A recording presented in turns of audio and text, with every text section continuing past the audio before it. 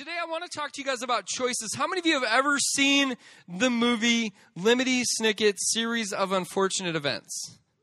A couple of you?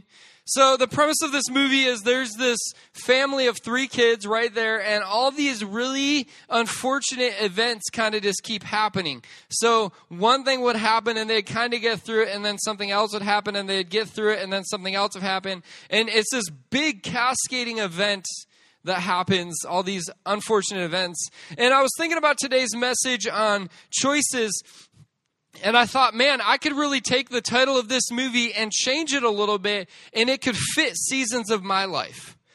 Like this. I could say Tim Gillio's Series of Unfortunate Decisions, right? Because there are times in my life where I've made a series of unfortunate decisions that lead me from one place where I wanted to be to another place where I had no intention of being at all. And then there are times in my life where I could say Tim Gillio's Series of Fortunate Events, your fortunate choices, because things happen and I'm in one place where I don't want to be, and I make purpose decisions and choices in my life to go from a place where I didn't want to be, and I find myself in a place where I really want to be. The truth is, life is simply a string of decisions or choices all put together. How many of you guys would say, I have made no decisions today? Anyone? You should probably keep your hand down, most of you, because you probably chose what you were going to wear, right? You chose what shirt you were going to wear, what pants you were going to wear, or if you're wearing a skirt or a dress, you chose that. You chose whether you were going to brush your teeth before you came to church. Some of you guys chose if you were going to get up, and some of you, your parents helped you make that decision to get up. And like me, I chose to get up last night. I set my alarm for this morning. Actually, my alarm, you can look at me and think whatever you want. My alarm is set for 5:40 every day of the week. I just never turn off my alarm. And this is why. This totally has nothing to do with what I'm talking to you about today, but this is why. As humans, and especially me, we are very much creatures of habit. And I've found that if I set my alarm for a consistent time for a long period of time, my body will want to wake up at that time unless I make a choice, right, to stay up till 11:45 watching Michigan State pull through on number 7 Oregon and come with the win. But really, life is a string of choices put together. Andy Andrews, who's a great author, he wrote a book called The 7 Decisions, and in his book, he says it this way. He says, your whole life is nothing more than a canvas of choices. Everyone say canvas. Everyone say canvas of choices. Canvas of choices. Today's message is called A Canvas of Choices. And if you're taking notes, which I would highly encourage you to do, and the reason is you forget about 85% of what I talk about by the time you reach your parents' car. But if you take notes, it goes up a little bit. Like maybe you forget only 80%. So, but then you can look at them later. But anyways, if you're taking notes on your Apple device, or if you've upgraded to Android, go ahead and take notes on there. Or if you've got pen and paper. Anyone got stone tablet where they can chisel into? That'd be cool. Go ahead. Today's message is a canvas of choices. And point number 1 is this. Choices gone wrong. Choices gone wrong. How many of you guys have ever heard of King David? He's a pretty popular dude in the Bible. Most people have at least heard of King David. They may not know anything about him, but they maybe heard of King David. Well, if you look in the Bible at how God sums up King David, he says King David was a man after God's own heart. That's how God summarizes the life of King David. A man after God's own heart. The really funny thing is, if you actually look at King David, he's got moments in his life where everything is going great. It's like mountaintop experience. Have you guys ever who's been on a mountaintop before?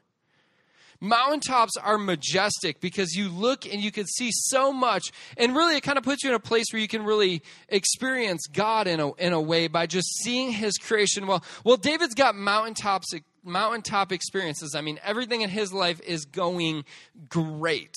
He's got those experiences, but he also has what's called a valley experience, right? A valley is where things are a little bit more difficult, where things are a little bit more hard to experience. So you've got mountaintop experiences and you've got valley experiences in King David's life? Well, I want to talk to you guys about a string of choices that King David made that led him from a mountaintop to a valley. It was one choice after another choice after another choice that when looking at themselves may seem very simple, but they led him from a place where he wanted to be on a mountaintop into a place where he didn't want to be in a valley. So, if you got your Bibles or electronic device with the Bible app version on it or something like that, go ahead and open up to 2 Samuel chapter 11. This is the story of David and Bathsheba. David and Bathsheba. So to start out this story, David is going good. His life is going good. His kingdom, he is the second king of Israel. His kingdom is blessed and things are going very well for him. And a classic characteristic of the nation of Israel has always been, I guess in the past, always was, when things were going well, they would tend to get relaxed and take their focus off from God. Kind of like yesterday when you were watching the Michigan State football game and you lean back in your lazy boy, put your feet up, grab the clicker, the box of popcorn, and things just kind of happened, right? Israel kind of has a tendency when things are going well to kind of wander from their faith. So right now, David, things are going super well for him. And then starting out in 2 Samuel chapter 11, it says, in the spring of the year, the time when kings go out to battle, David sent Joab. Everyone say, David sent. David sent Joab. Just so you know who Joab is King David's right-hand man. He's the guy that kind of leads the army. So we've got King David sending out Joab. David sent Joab and his servants with him and all Israel out to battle. So they go out to battle, and it says, and they ravaged the Ammonites and besieged Rabbah. But David remained at Jerusalem. Everyone say, David remained. David remains. So there's a second decision. He sends Joab out. Now he remains. He makes a decision, a choice to stay back. But David remained at Jerusalem. It happened late one afternoon when David arose. Everyone say, David arose.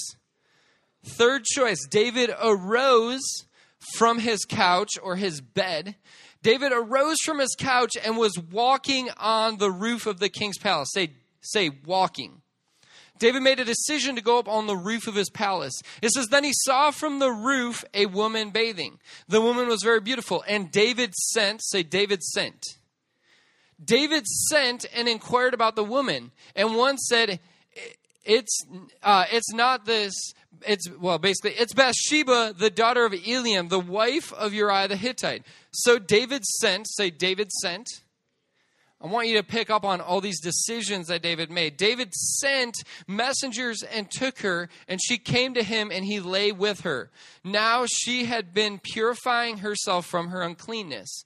Then she returned to the house, and the woman conceived, and she sent and told David, I am pregnant. So you've got David is sitting there, everything's going well, and he makes a decision. The first decision is he sends Joab, right? He sends Joab. He sends his right-hand man out. So David sends Joab. The second decision is David remains, right? David remains in Jerusalem. He stays at his palace.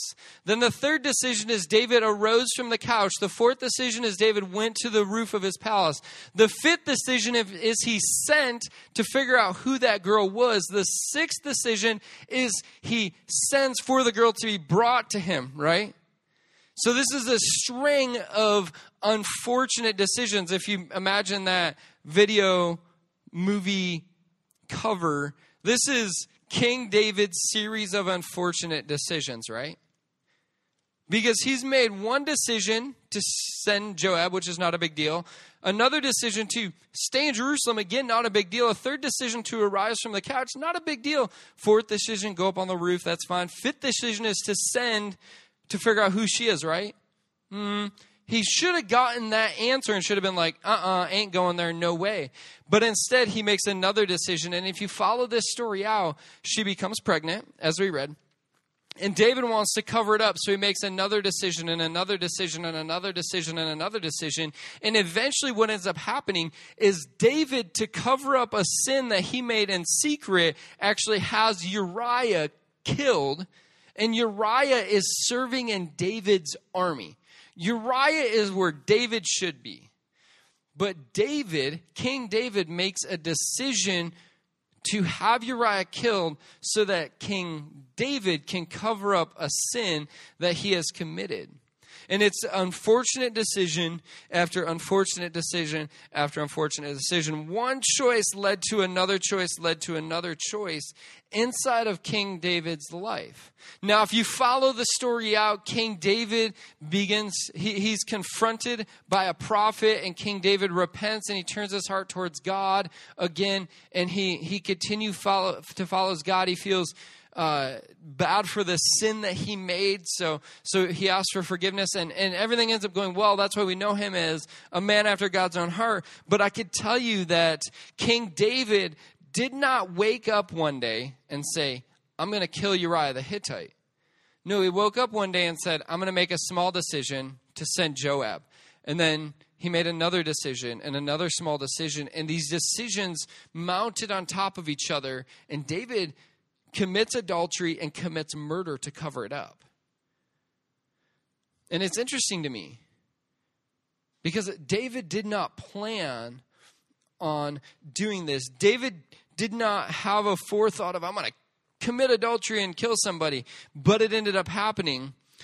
It ended up happening because his choices went wrong. Everyone say predetermined. I mean, everybody say predetermined. Okay, let's do it one more time. And everybody say predetermined. Like you mean it. Come on. Predetermined. Another way to say predetermined is pre-choosing. Pre-choosing. Here's the thing. We have to make a decision to choose the way we're going to react to situations ahead of time so that we set ourselves up for success. I could come to each and every one of you, sit down face to face and have a conversation with you, and your life may be at one of those mountaintop moments where things are going well. Things may be a little dark and you may be in a valley, but I can honestly sit across from you and I could look at you and I could say, God has the best in store for you. God wants good for you. God wants success for you. And if God wants success, we have to set ourselves up for success. If you're taking notes, write down set up for success. Set up for success. We have to determine ahead of time what we're going to do if we want to set ourselves up. You see, there's a part that God plays in setting us up for success, but there's a part that we play in setting us up for success as well. If you look at King David, he did not set himself up for success. He was not ready to make the decisions that he had to make at the time, or else he would have made them, and that would not have happened.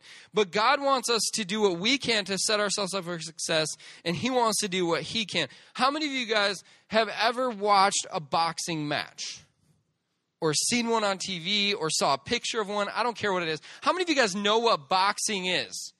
Everyone should put their hands up for that. Boxing is an interesting sport. Boxing takes preparation and practice. How crazy would it be if I was in a boxing match and I decide I'm going to be the world's best boxer, and come on, take on me. And I just grab some gloves and I jump into a ring with like heavyweight champion of the world kind of thing. Would it go well for me? Thank you. I would die. That's about. Why would I die? What have I not done? Practiced. I haven't practiced. I haven't put any preparation into getting myself ready. It's not like if I'm sitting in there with this heavyweight champion of the world and he goes to hit me, I can't grab out my universal remote, push pause on him, and he freezes mid strike, and I go over there and I look up in the Boxing for Dummies book, right? I can't flip that thing open and say, when he's hitting me with his right hand, I should duck. Okay, and then put the book down and then go back and tuck right back where I was, hit play, and be like, I can't do that, right? I can't. There's nothing I could do at that moment when I'm in the heat of the battle to get myself ready for it. I can't, when they're going to do an uppercut, push pause and go, okay, uppercut. move out of the way. That's all I know of boxing. I don't really know much boxing. I can't do that. I can't do that. Yesterday in the Michigan State-Oregon game, or even in the Michigan-Oregon State game, the players couldn't, in the middle of the play, push pause, have everyone freeze, go look at their playbook, figure out what they're supposed to be doing, and then go back in and hit play. They can't do that, right? It's foolishness to think like that. It's foolishness for us as humans to wait till we're in the heat of a battle or a game to get prepared for it. We would think that that's ridiculous. We would think that that's crazy. Several years ago, anyone in here 15? 15-year-olds? 15-year-olds? Yeah. Where my 15-year-olds at? When I was 15, you get your license, right? You take driver's training. What do you get? This little piece of paper that's called a permit. Yeah, you got your permit? You got your permit? Not yet? Dude, come on. Get it going. Come on. Okay. You get this little thing called a permit. What is a permit? What does it mean that I can do? I can drive, but who has to be with me? A parent has to be with me. A permit says that I could drive, but a parent has to be with me. The reason that a parent has to be with me is the state says, okay, you're safe enough to drive. However, you are not prepared enough to drive on your own, right? So the state says, before we let you get behind a several thousand-pound vehicle and go hurling down a highway at 97 miles an hour, you shouldn't be going that fast anyways. But before you do that, you should at least spend a year practicing. Why do you spend time practicing? You spend time practicing not for those expected moments, but for those unexpected moments, right? I remember several years ago, I was up hunting with my dad. We have property north of Muskegon. So we're up there, we're hunting, we hunt the morning, we hunt the evening. So it's probably about 7:30 at night, and we're heading home. And I've got my permit, and I'm sitting in the driver's seat of my dad's vehicle. He's in the passenger seat, and we're cruising down the highway, and I come up on a SMV, that's what I call them, slow moving vehicle. There's a slow vehicle in the right lane. So what does every awesome driver do? Blinker on. Get over in the left lane, right? And you cruise past him. Well, as I'm getting ready to cruise past him, I'm obeying the law. I'm not breaking the law. Maybe a little bit. I don't know. But I'm getting ready to cruise past him, and I'm kind of like, I'm right behind him. And then I notice that we're coming up on I guess would be a bridge over us, and we're going to go underneath it. We're going under an overpass, right? And how many of you guys have seen those highways those intersections where if you want to get on the highway and you're on the bridge, you got to, turn and do the loop, and then you get on right underneath the bridge. You know what I'm talking about? Well, I see on this bridge this slow car and then this fast car come up behind them, and I notice that the fast car is getting a little agitated, like riding on the butt of the person around the entrance ramp or whatever you want to call it. Well, I'm looking at this and I'm thinking, okay, with how we're at, I had grown up driving go-karts a lot and dirt bikes and some different things, and I had done a lot of work around my dad's shop when I was younger, and I would actually move cars around and back them and park them in different places. And my grandparents lived on a private lake, so there were roads around my grandparents' lake that were not actually roads, but they look like roads, where I could drive on them. And I had done some small driving. So I had experience with a car, I had some experience with a car, so I knew how to handle it. And I was looking at this situation unfold in front of me. I'm driving. My dad's in the passenger seat. We're passing this SMV, slow-moving vehicle, and this guy's agitated coming on the highway. And I look at it, and I begin to just survey and analyze everything that's going on. And I'm thinking, okay, if that guy tries to cut over to pass the car that's on the highway already and the car that he's behind, if he doesn't see me, he's literally going to come right over into me. And if that happens, there is a cement pillar coming up. And I really don't want to hit a cement pillar. Anyone want to hit a cement pillar? I don't want to hit a cement pillar. It doesn't sound nice. There are some things, no, I don't want to run into anything, especially cement pillar being on the top of the list of things I don't want to run into. So remember, I'm 15. So this guy comes whipping on the highway, and I don't know if he didn't see me or if he didn't look, didn't care. He just comes way over. Now, he doesn't know that it's a 15-year-old child or whatever, behind the wheel of this vehicle. He's just he's got his own world going on, and his world is not going right, so he's making some decisions. Funny, he's making some decisions. Anyways, I'm sitting there, and I just like, I can't go over too far, but I just kind of like veer off, and you know how you hit the rumble strip? You know, and then you go past that, and your tire, remember, 70 miles an hour. Tire starts hitting gravel, you know, but I can't go too far over. I'm going to hit that cement pillar, and then, you know, wouldn't be cool. So I remember he comes flying on, and I just kind of veer over, and I'm on that just kind of momentary freak out. Do you guys ever have those like momentary freak out moments? Ah! You know, so I'm on it. I kind of let off the gas because I know if I slam on the brakes, my right tires are going to slide because they're on gravel and my left tires will catch. So that wouldn't be good. So I just kind of let off the gas and he goes flying up there and I get back on. And it felt probably like 7-8 minutes. It was probably only like 30 seconds, you know. My dad looks over at me and he's just like, good job. He's like, you're going to be fine driving. And it's funny because the only reason that I could handle that situation was because of the things that I had put in place in my previous life experiences, you know, racing go-karts, doing all this stuff, knowing how a vehicle handles in general, knowing the size of the vehicle. Because of the things that I had done beforehand, I could handle the situation. Does that make sense? Because I had put things into my life, I could handle it. My father-in-law is a great example of being determined ahead of time, because we have to be determined ahead of time if we want to set ourselves up for success. So my father-in-law, several years ago, my father-in-law, my mother-in-law, and my wife and her sister all moved into a little house. My in-laws still live there today.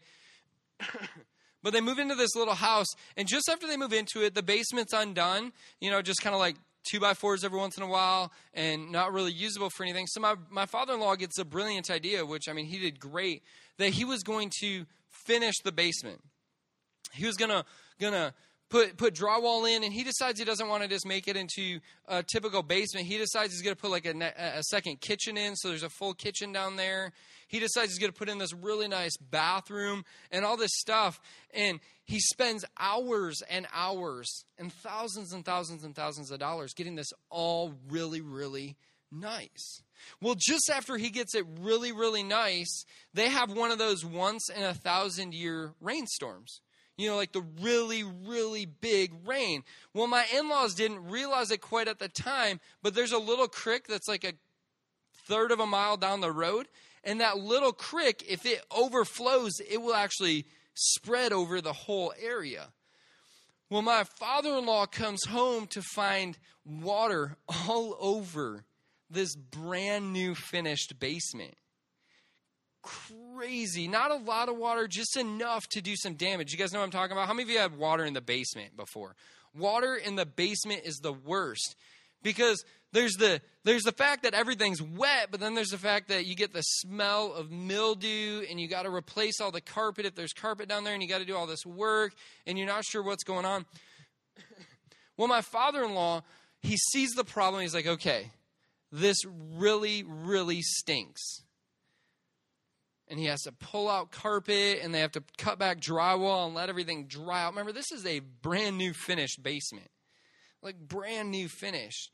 And he looks at the situation. He says, okay, there was a storm in my life that I was not prepared for. So my father-in-law decides that he's really good at going a little overkill. Just saying it. He's really good. But anyways, he decides when he pulls out the carpet, he's going to put in what's called drainage tile in the basement. So he's like down there with a big saw, like cutting the basement floor apart. And he's putting in this drainage tile and putting gravel in there and then pouring concrete back in there. So now if the basement gets wet, it flows into these things called a drainage tile. And they're all sloped perfectly to work their way to this back corner of the basement. And in this back corner, down in the ground, there is a hole that's about 18 inches and several feet deep. And then what happens is whenever it rains, if any water tries to get in the basement, it hits this thing and it flows down to this little spot. And then they put this pump down in here. What do you guys think that pump is called? Sump pump. It's a sump pump. So they put this pump in here, and this pump's got a little thing on it that, like, anytime water gets in there, a little button trips up, and then it sucks the water out and puts it outside. Because water is great when it's in a glass for drinking, in a fish tank for fish to swim in, or outside, right? It's great in those locations. Basement, not so good, right? So he decides he's going to put in a sump pump. But then he's thinking, well, what if that one sump pump fails? I mean, the likelihood of a sump pump failing, pretty unlikely, right? Well, he decides instead of just one sump pump, a little bit above it, just in case, you get a little bit more water in there, he's going to put another one. And if that one trips, so now you got two sending water out. And he's like, okay, we've got to be good. But then you never know if the power's going to go out, right? So my father-in-law puts in a third sump pump, a little higher than those two. That's a sump pump, but it's on what's called a battery backup. So if the water gets high enough to trip that one, it will suck water out. And if the power goes out, that one will continue to work while the other ones won't. So he's got all this. And then, just in case the power goes out, he rigged his whole house up where he can start his generator in the garage, open up the garage doors so the fumes go through, and he can plug his house into a generator. It's pretty epic. So, in the event that a little rain comes, you got one sump pump. A little bit more rain, you got two sump pumps. A little bit more rain, you got three sump pumps. And then in the event that the power goes out, he can hook his house up to a generator. He knows now, if it gets a lot of rain and the power goes out, he's got to get on that generator, getting it started, because that one sump pump might not be able to handle it all. So my father-in-law is set. Everyone say, he's set up for success, right? He's set up for success. He's prepared ahead of time so that he can be ready in the event that a storm comes. Now remember, they've lived there for, Rach, how long have they lived in that house? Maybe sixth grade, so maybe 17 years? 17, 18 years. So they've lived there for probably 17 or 18 years. And when they first moved in, they had a 100-year storm, 100-year flood. Well, several years ago, it decided in the spring that the snow was going to melt. Who would have thought, right? The snow melted in the spring. Well, just when the snow melted in the spring, the world decided it was going to rain at the same time. And then while those two things happened in the little creek, several miles down the little creek, a nice log jammed in the creek. So what happens is the second 100-year flood happens. Remember, these floods are only supposed to happen once 100 years. Now we've got two of them happening about 13 years apart. The snow melted, the rain came, right? And the floodwaters rose so much so that I've got pictures on my phone of a boat tied to their mailbox. Okay, let's just pause for a second. A boat tied to their mailbox. Where are mailboxes generally located? Next to the road. Why? Because I don't want to say anything about our post office, but they can't get out of their vehicles and walk them up to the house. So, anyways, the road, what I'm saying, I'm trying to get you to picture this in your mind. Just picture the road has become a lake. The road has become a lake. You can't see the road anymore. What they have actually brought boats in to do is the floodwaters are so high and they came so fast that there are people trapped down the street in their houses. Literally, basements completely underwater, first floor got water in it, that much water going on. And they are literally boating people out of their houses. I'm not exaggerating. This is what happened. It's so bad that they had to rip houses down because there's no way they could be salvaged. And the city decided that it's so likely that this is going to happen again that they aren't even going to allow people to build houses where those houses once were. They have just since put grass in because there's no reason to have these houses there. So imagine my dad standing right out in front of his house. I'm with him. We have hence driven his truck down to high ground, It's kind of like Noah. Get on high ground. We're standing in front of his house, watching water come up the driveway. Literally, water's coming up the driveway. And we're like, no, in Jesus' name, and crazy enough, it stopped when he said that. But the crazy thing is, if you look at the houses around my father-in-law, they all had devastation in their basements. All of them. My father-in-law, the only reason he got an inch of water in his basement, which made him have to replace some carpet, the only reason he had water in his basement was because Consumers Energy cut the power because you got electrical lines running into deep water. Not a good idea. So they cut the power, they turned it off, and my father-in-law had a little bit of trouble getting his generator started. But once he got it started, all the water came out of the basement. They had to take up the carpet, let it dry, put some new carpet down. But that was all he had. And you look, they were pumping water out of basements for weeks over there. And my father-in-law could withstand the storm because he made a decision beforehand. Do you think my father-in-law could have ran and grabbed a concrete saw, cut the floor apart, put drain tile in, put in a sump pump, and another sump pump, and another sump pump? Could he have done that when the floodwater started rising? No. Because you have to do things to get through a storm before the storm actually comes, right? You have to get ready.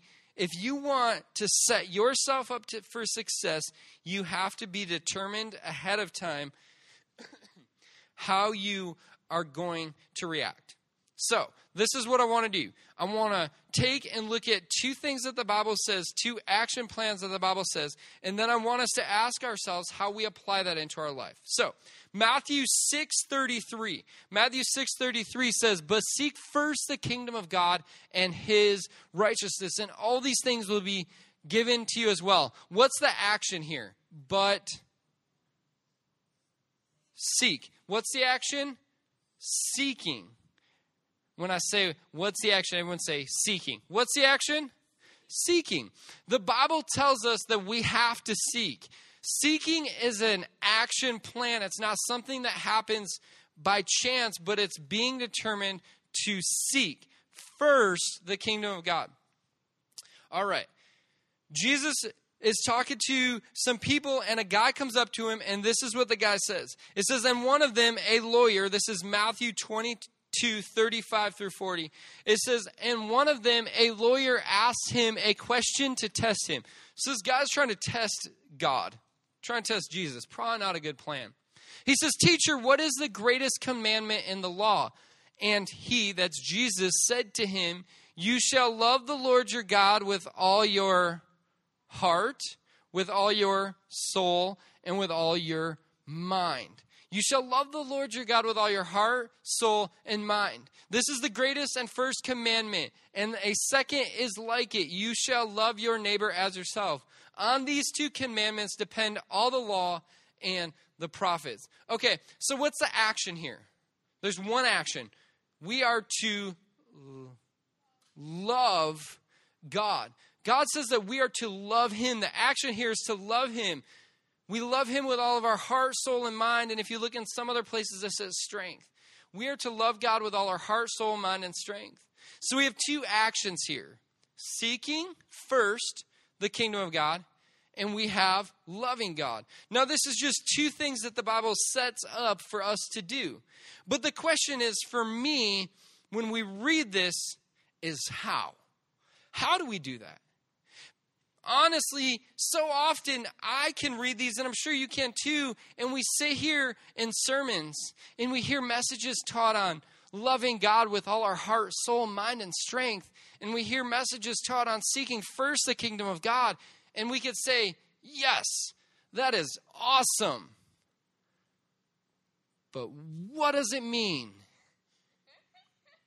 What does it mean to love God with all my heart, with all my soul, and with all my mind? How do I do that?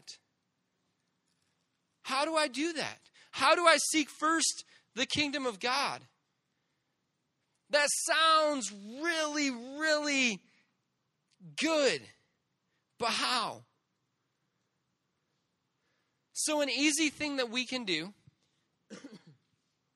if we look at loving God with all our heart, soul, mind, and strength, if we look at that, we could say, well, God, what does that mean for me? This would be you asking yourself, God, what does that mean for me tomorrow when I'm getting ready for school? What does that mean for me tomorrow when I'm getting ready for school? What does that mean for me tomorrow when I'm picking out what I should wear to school? What does that mean? What does that mean for me tomorrow when I'm getting ready to eat lunch and I see someone else being picked on because they don't have the right hairstyle? What does that mean? What does it mean to love God when I'm sitting in science class tomorrow and we have our first quiz and I don't know the answer? What does that mean to love God when after school on Tuesday my friends invite me over to their house and I go over there and they're watching a movie that maybe I shouldn't watch? What does it mean to love God? You see, what we got to do is we got to start ahead of time. We've got to start putting ourselves mentally in situations so that we can be determined how we're going to react when those situations come. Because David did not wake up one day saying, I'm going to kill Uriah the Hittite. No. He woke up one day and said, I'm going to hang out in my palace on my roof. And when he saw a beautiful girl bathing, he decided to make a choice to figure out who she was. And when he found out she was married, he decided to invite her over to his house. And who's going to deny the king? And when he found out she was pregnant, he decided to go to killing somebody so that he could cover up his own mistakes. It was not that one day he woke up saying, I'm going to do this horrible thing. No, it was King David's series of unfortunate choices. So what we've got to do is we've got to look at verses in the Bible and we got to say, God, how do I get ready before a storm comes to apply that to my life? So here's a good one for you. How many of you guys have smart devices? iPhone, Android, something like that? How many of you guys have access to a computer? What does it mean? Ready for this? What does it mean to love the Lord your God with all your heart, soul, and mind when you're surfing that computer and no one's around?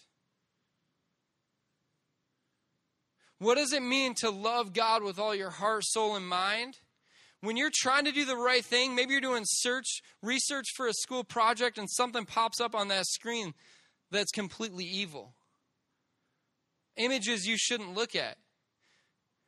What does it mean to love the Lord your God with all your heart, soul, mind, and strength when you hear people gossiping and you want to join in? It's a simple question, but it's super hard.